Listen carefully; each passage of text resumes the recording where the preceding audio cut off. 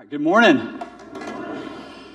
Well, some of you know that I was out last week because it was finally my turn to have COVID, and thankful to the Lord that I've recovered fully and feeling great this morning. But I just want to say thank you so much for your prayers for me and my family. Missed being with you. I do have to say it was still such a gift to be able to worship online. So we were worshiping with you as a family, even though we couldn't be here.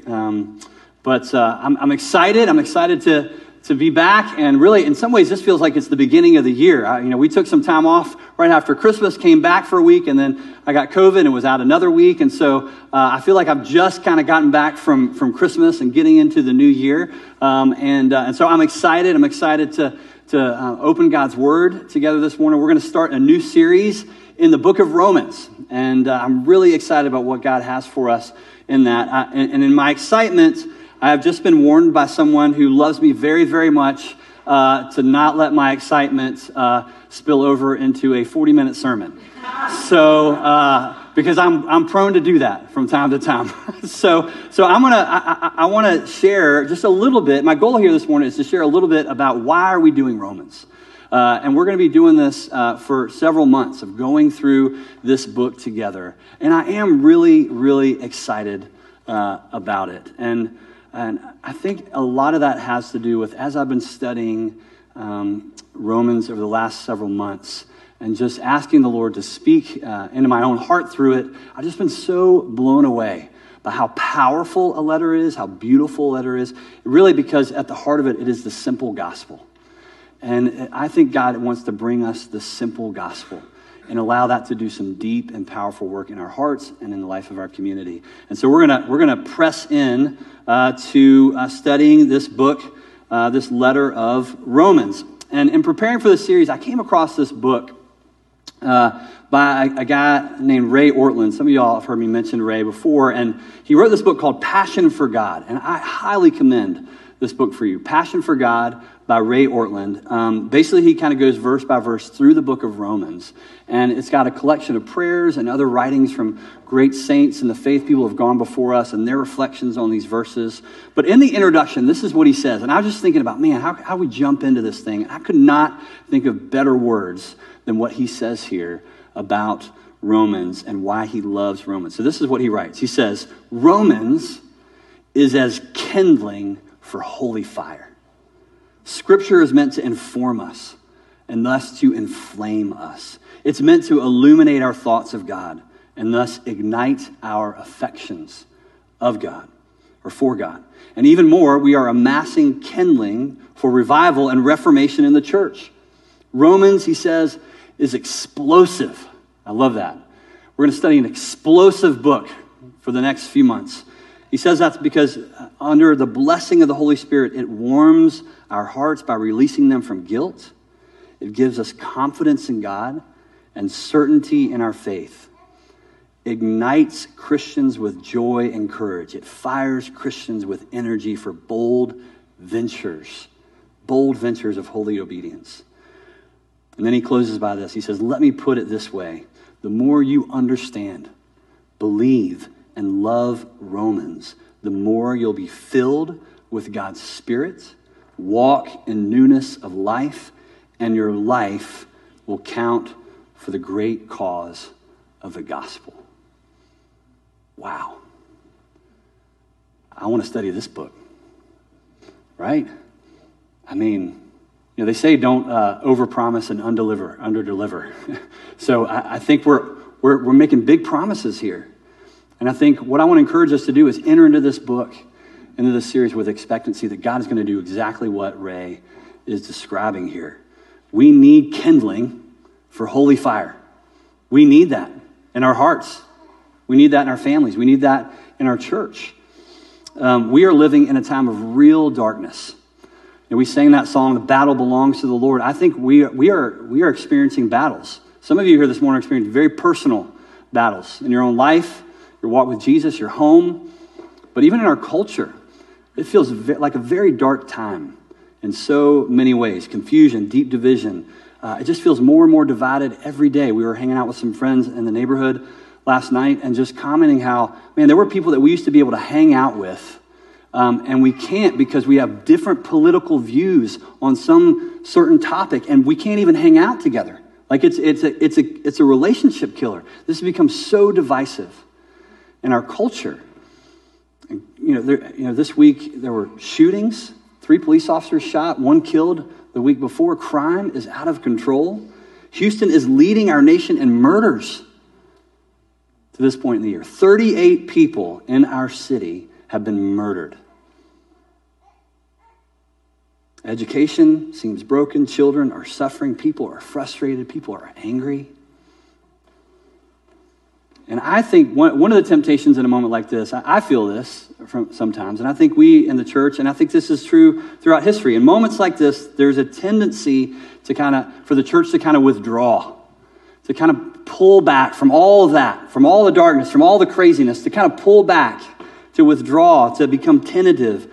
And really, in what it is, I think it's letting the uncertainty and the fear that's out there kind of seep in into our own hearts and into the church. And I think what the dark world needs right now is light. Jesus said he came to be the light in the darkness. It needs fire. It needs holy fire. And this book can be kindling for that fire. And so I just want to encourage us. This is the gospel, the simple gospel. It is given for a dark world. Those living in darkness have seen a great light. That's what the gospel is for. And that's what we are called to do and to be as the church. Light. That's what Jesus said. We are the light of the world, just as he is the light of the world. And that means that we as the church, when there's dark moments, you know what that is? That's our moment. That's our moment as the church. To be what we've been called to be, to point to the person of Jesus, to point to the light. And we need God to kindle that fire in this moment. We can't be motivated by fear. We cannot pull back. We press in because we know the truth. The truth is our Savior, Jesus Christ, is Lord. He reigns. We just sang that. He reigns. He is the King. He is in control. And the enemy is defeated. Satan and his kingdom, their days are numbered. And we know that. We know the truth. Jesus is King and he will return. And so we are not afraid. This is his mission. We are driven by his mission. This is his gospel. We are called to share it. So this is our time to be about God's business, to live by faith and not by sight. And so let's not retreat from the darkness. Let's push back the darkness as the church. Let's do that in the power of the gospel and in the power of the Holy Spirit. Let's do that with Jesus, the light of the world. So this prayer that Ray says here just has resonated with me so deeply. I love how he says it. Illuminate our thoughts and inflame our hearts. Illuminate our minds and inflame our hearts. Ignite our affections for God. Fire us with energy for bold ventures of holy obedience. Kindling for revival and for reformation. We need God's holy fire to rekindle our hearts for this moment, to make us bold and unafraid, humble but confident. We need this letter to the Romans. I believe that. And so what I want to do this morning is I want to kind of set the table with Romans. Maybe you're not familiar with Romans. Maybe you studied Romans before. I'd love for us to really kind of get a sense of what is this letter and how can we really enter into it and understand it. And so if you're taking notes, these are a couple of things I just encourage you to jot down or make a note of on your phone. And so I just want to walk through a couple of questions. The first one would be, who wrote Romans? So if you got a Bible, open to Romans chapter 1. There's Bibles in the seat backs near you if you want to grab one of those. Romans chapter 1. We're going to look at just those first few verses that David read for us a minute ago, because it answers this question: who wrote Romans? So who's the bold soul that wants to call out the answer from Romans 1? Who wrote Romans? Paul. Look at that. So many brave souls. I love it. Romans is written by Paul. Paul was a follower of Jesus who wrote almost half the New Testament. 27 books in the New Testament. He wrote 13, we think. So just prolific, huge influence on the church. But what's interesting is when we first encounter Paul in the New Testament, he's not a follower of Jesus. He's not a follower of Jesus. He hated Jesus. We encounter him in Acts 9. He is, or in Acts 7 and 8, he is persecuting Christians That's what he is doing. He hates them. He despises them. In fact, his mission was to hunt down, imprison, and even kill Christians in his day. I was joking about this earlier. He's like the Darth Vader of first century Israel, right? He is there to crush the rebellion. That's his role in the first century. And this guy is the guy who God grabs on the road to Damascus and transforms his heart and his life. And he becomes the Paul that writes this amazing letter to Romans. And I would encourage you, if you haven't read this, get into Acts chapter 9 and begin reading just the biography of Paul as it goes through the book of Acts. Because it'll help you, I think, as we enter into this letter, really understand who this author is, the man who wrote this letter. But he came to faith in Jesus. He had this radical conversion experience on the road to Damascus. And he was the quintessential Pharisee. We're going to talk more about what is a Pharisee and how that plays into this letter. But suffice it to say, he was a man who was trying to make himself worthy of God by keeping all the rules and making sure he did everything right. But then he encountered Jesus. And when he encountered Jesus, he discovered the power of God's grace. The gospel, the simple gospel, salvation by grace through faith in Jesus. And it changed his life. And so he spent the rest of his life proclaiming this good news to the world. And this letter to the Romans, it's the longest letter he wrote. It's really his magnum opus. It's his masterpiece. And so it's a beautiful and powerful letter. And it's no coincidence then that it's the first letter, when you're reading through the New Testament, it's the first letter you come to. It is given pride of place among all of his letters. And so we're gonna look at this letter written by Paul. All right, so second question we might be wondering is, when and where was Romans written? When and where was Romans written? So Romans, the letter, was probably written by Paul in Corinth or somewhere in Greece. And we know that it was there, and we know about the time because it falls after or at the very end of his third missionary journey. So he had taken these circuit trips kind of around Asia Minor and the Mediterranean. And on his third trip, he had kind of camped out in Corinth in that area. And he was writing letters to all these churches that he had connections with. It was kind of his base of operations. And we know that this is kind of where Romans falls because in the letter, in Romans 15, what Paul says is, I'm about to go to Jerusalem because I've collected all these funds from Gentile churches to give and bless the church that's suffering in Jerusalem. And so he says, I'm going back. And then he goes on to say, and after I do that, my plan is to come to Rome, but I'm not going to stay in Rome for long. I'm going to come to Rome because I'm on my way to Spain and to the ends of the earth, essentially. Because Paul's burning desire to share the gospel knows no bounds. And so this man's ambition for the world to know Christ has led him to take this trip to Jerusalem, then to Rome, and then to Spain. Now, ironically, he never made it to Spain, and the way he came to Rome was not the way he anticipated. He went back to Jerusalem, he was imprisoned, put in chains, and it's in chains that he arrives in Rome. And so he comes to Rome as one who was following Jesus for at least a couple of decades. It's this man who had come to this conversion experience on the road to Damascus, followed Jesus, taking these missionary trips, now in chains. And I think it's so helpful. You know, why does it matter that maybe that was 57 AD, maybe it was 58 AD? Why does the date matter for Romans? Here's why I think it matters for me. I think it matters because when I read Romans, what I realize is I'm reading from the heart of a man who's followed Jesus for decades, faithfully followed Jesus and endured suffering and loss and hardship for the sake of Christ. And so I don't know if you can imagine this, but as you're reading through Romans over the coming months, it's almost like it'd be the privilege of getting to have a cup of coffee with someone that you just have incredible respect for in the faith.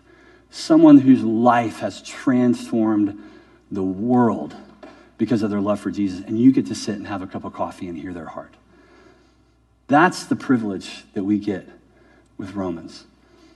And so it's a gift. It's this gift. So that's the when and where. Who? Who is this letter to? All right, this is low-hanging fruit. Who's this letter to? Church in Rome. Okay, great. Letter to the Romans. So Paul, what's interesting here is Paul's letter to the Romans, he usually wrote letters to churches. Most of them are to churches that he helped plant, that he helped begin. Romans, he'd never been there. He may have had relationships with a few folks that were connected or a part of the Roman church, but he didn't know them. And so it begs the question, well, how did this church start? And we don't exactly know, but it's interesting to kind of guess at what may have happened. And this is kind of the best guess that most scholars have, is that the church in Rome actually came out of Pentecost. So this is really amazing to think about. Remember, at Pentecost, Jews from all over the known world had come back to Jerusalem and to celebrate the Passover. And while there, they had heard Peter, the Apostle Peter, preach the gospel. And thousands had come to faith in Jesus. And then after Passover ended, what did they do? They went back where they came from. And so the idea is that, man, some Jews who came to faith in Jesus went back to their homes in Rome, and then they began to share the gospel. And this church, these house churches, began to develop and grow. And as it did, the Jews shared not only with other Jewish friends, but with Gentile friends. And so what you have by the time Paul is writing this letter is a church in Rome that's not just Jewish, but also Gentile. It's both. And so with this group, inevitably, some of the things, this mixed group, what happens is these conflicts come up. Right? There's these conflicts that come up. There's frustrations. There's different and strong opinions about how to do church or how to not do church. There's expectations that some have that aren't met. There's conflicts about the vision and the direction of the church based on people's opinions and their beliefs as Jewish or Gentile. Now, I know this is sometimes hard for us to connect to, Jewish and Gentile, but I'm just going to guess. I mean, we're the perfect church, right? So I'm talking about other churches, right? But sometimes churches have conflict. Sometimes churches have, a sense of like disagreement about important things like vision and direction and unmet expectations and personal conflict. And so I just say that because I think God might have a word for us as Paul addresses this in the letter, because that's a big part of what he wants to talk with them about. So that's who it's to. What is the message of Romans?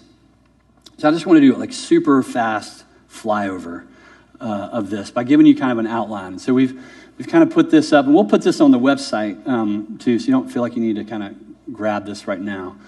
But I just wanted to give you a sense of like the big picture, because what can happen is we kind of, hey, we're going to do Romans, and we kind of jump in, and we're doing like little sections at a time, but like it's a letter.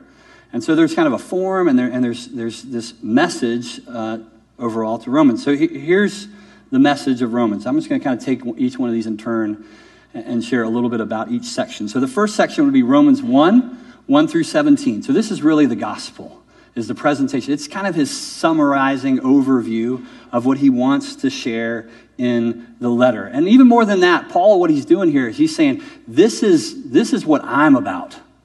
Right? I'm sharing this with you, and this is really who I am and what drives everything. This is my life purpose. It is the gospel that's at the heart of that. The gospel, the salvation that we have in Christ by grace alone, through faith alone.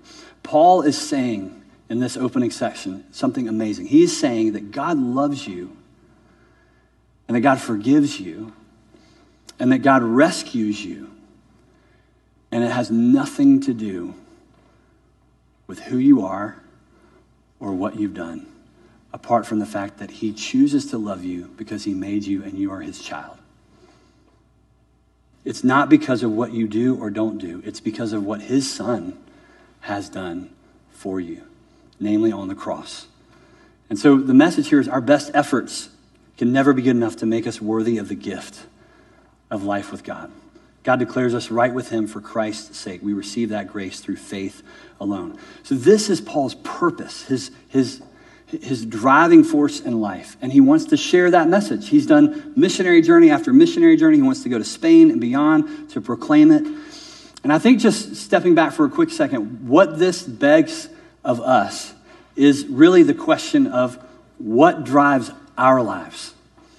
What is the core purpose and driving force in our own lives? So when you get up tomorrow morning and you start your day, you head off to work, you head off to school, you get to work around the house, what is it that's animating you? What is it that's driving you? What's at the core of who you are? Is it Jesus? Is it the gospel? And that's what it is for Paul, and he shares that heart. So that's the first section. Second section, Romans 1:18 through 5:21. Paul's going to make his case for why we need to be forgiven and rescued and what makes us right with God. Is it really faith alone?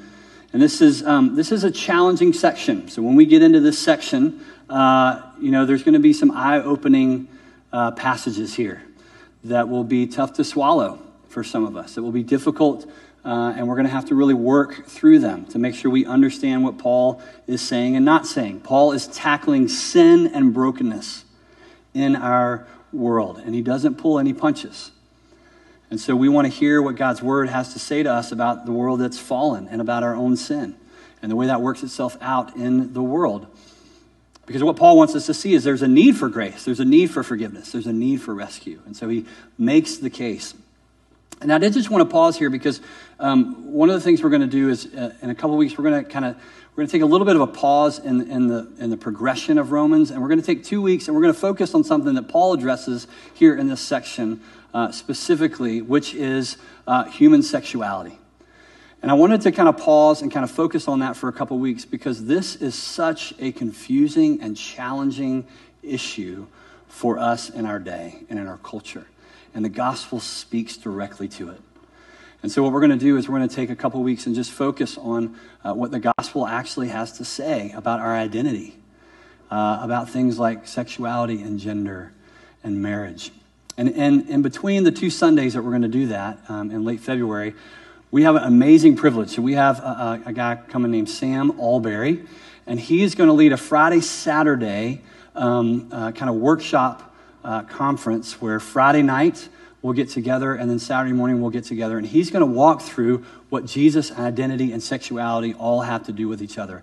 And I just want to encourage all of us to take advantage of this opportunity. This is a huge opportunity. Sam is a world-respected biblical scholar and pastor. This is something that's not just an issue for him, it's very personal for him. And so I just encourage you to come and be a part of this, especially, let me just say, if you're a parent or if you're a grandparent, because we are all facing some really challenging moments in the months and years ahead with our children around these topics. And so this will be an opportunity for us to really ask the Lord to equip us for being parents and grandparents of our children in these days. So just a little aside there, but that's Romans 1:18 through 5:21. Third Romans, and I'll go a little bit faster here. Romans 6:1 through 11:36. Paul works through objections to or questions about the gospel. How does grace actually work? If it's all grace, can I just do what I want and God forgives me? Don't skip that week. Does obeying God matter? What about the nation of Israel? God's made all these amazing promises to his people, and now Jesus has come. How do those things kind of work themselves out? How does that fit into what God has done in his plan of salvation? Fourth, Romans 12:1 through 15:13, Paul talks through how the gospel shapes our lives, specifically our relationship to authorities and our relationships with each other. And then the last section, Romans 15:14 through 16:27, is personal greetings and the close of the letter. So that's kind of the big picture where we're going. Here's the plan. For the next 25 weeks. 25 weeks. So that'll take us through the middle of July. I heard chuckles. I heard that. 25. So this is a little bit different. We have typically not done a sermon series of this length. Let me say 2 things about that.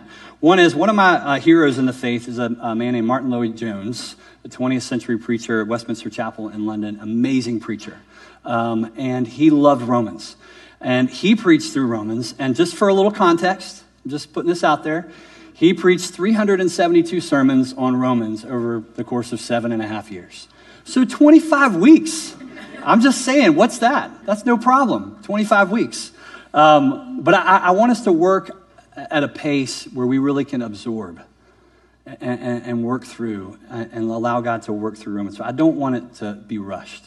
And there's just so much kind of meat on the bone, as it were, with Romans. So we're gonna take 25 weeks, and I want to ask you to do 2 things over the course of the next few months as we're working through Romans. And this is the first one. I just want to ask you to make a commitment to read through Romans. I want us as a community to make that commitment. I want you to get into it. I want you to read it on your own. I want you to get a journal. I want you to make some notes, write questions, underline, highlight. I want you to be in the letter. Read it with your spouse. Read it with your family. How awesome would it be if you huddled up the kids maybe once a week and just read a chapter from Romans? Let them read a chapter out of Romans. Our middle school and high school students in Diven are going to be going through the book of Romans with us. And this is an opportunity for discipleship, for parents to come alongside and have conversations about what they're learning. But I want to encourage you, be in it. Set the goal. Here's the goal. Read through the whole book. And maybe you've never done this. I went for a long time on my faith not having done this, of just sitting down and reading a whole book of the Bible. And if you can do it in one sitting, great. But maybe just over the course of the week, set a goal. I'm going to read 2 chapters each night. And just get through the book, because it's a letter. It was sent as a letter. And so we want to kind of allow ourselves to receive it as it is. And so other ideas, there's great Bible reading plans online. Grab one that works for you. Let it help you read through the book.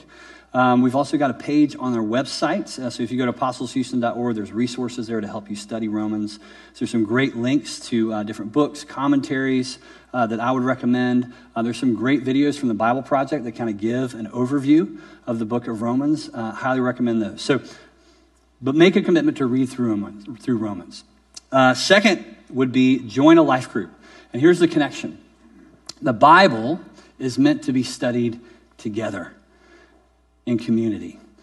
There's a place for personal devotional study. God speaks to us through his word. But really, the Bible is a communal book. It is a book that speaks to us as the church corporately. And so opportunities to gather and study God's word together, that's what life groups offer. So life groups are groups of people who gather in neighborhoods around our city, and they're gathering to work through the Bible, pray, ask how does all this matter in the midst of our everyday lives, encourage each other, gather for a meal once a month, and celebrate together. So that's what a life group is, what it kind of does. And so there's a space to ask questions, to wrestle with things as we come across them in Romans, and let it shape our lives. So that's my challenge to you, is those 2 things. Commit to reading Romans and joining a life group. And let me just say this in closing. Here's what I want to challenge you at a heart level with, is don't miss this moment. Don't miss this moment. As we begin this series, don't just kind of go along as you have been. Allow God to use his word in your life by maybe saying, yeah, Lord, I want to commit to that. Make that commitment to read his word. Make a decision this morning that you are going to seek God afresh in his word, in the book of Romans. Because here's what God promises. If you will do that, God promises that if you will seek him in his word, you won't miss him. He will speak. And some of us need desperately to hear from the Lord right now. We all do. And so this is an opportunity to let God speak. You will not miss him. Let him meet you. Let him touch you. Let him work in your heart through his word and by the power of his Holy Spirit. His Holy Spirit will rekindle your spiritual fire through the power of the gospel. And so this is a chance to let the Spirit fan our affections, the flame of our affections for the Lord Jesus Christ. Let me pray.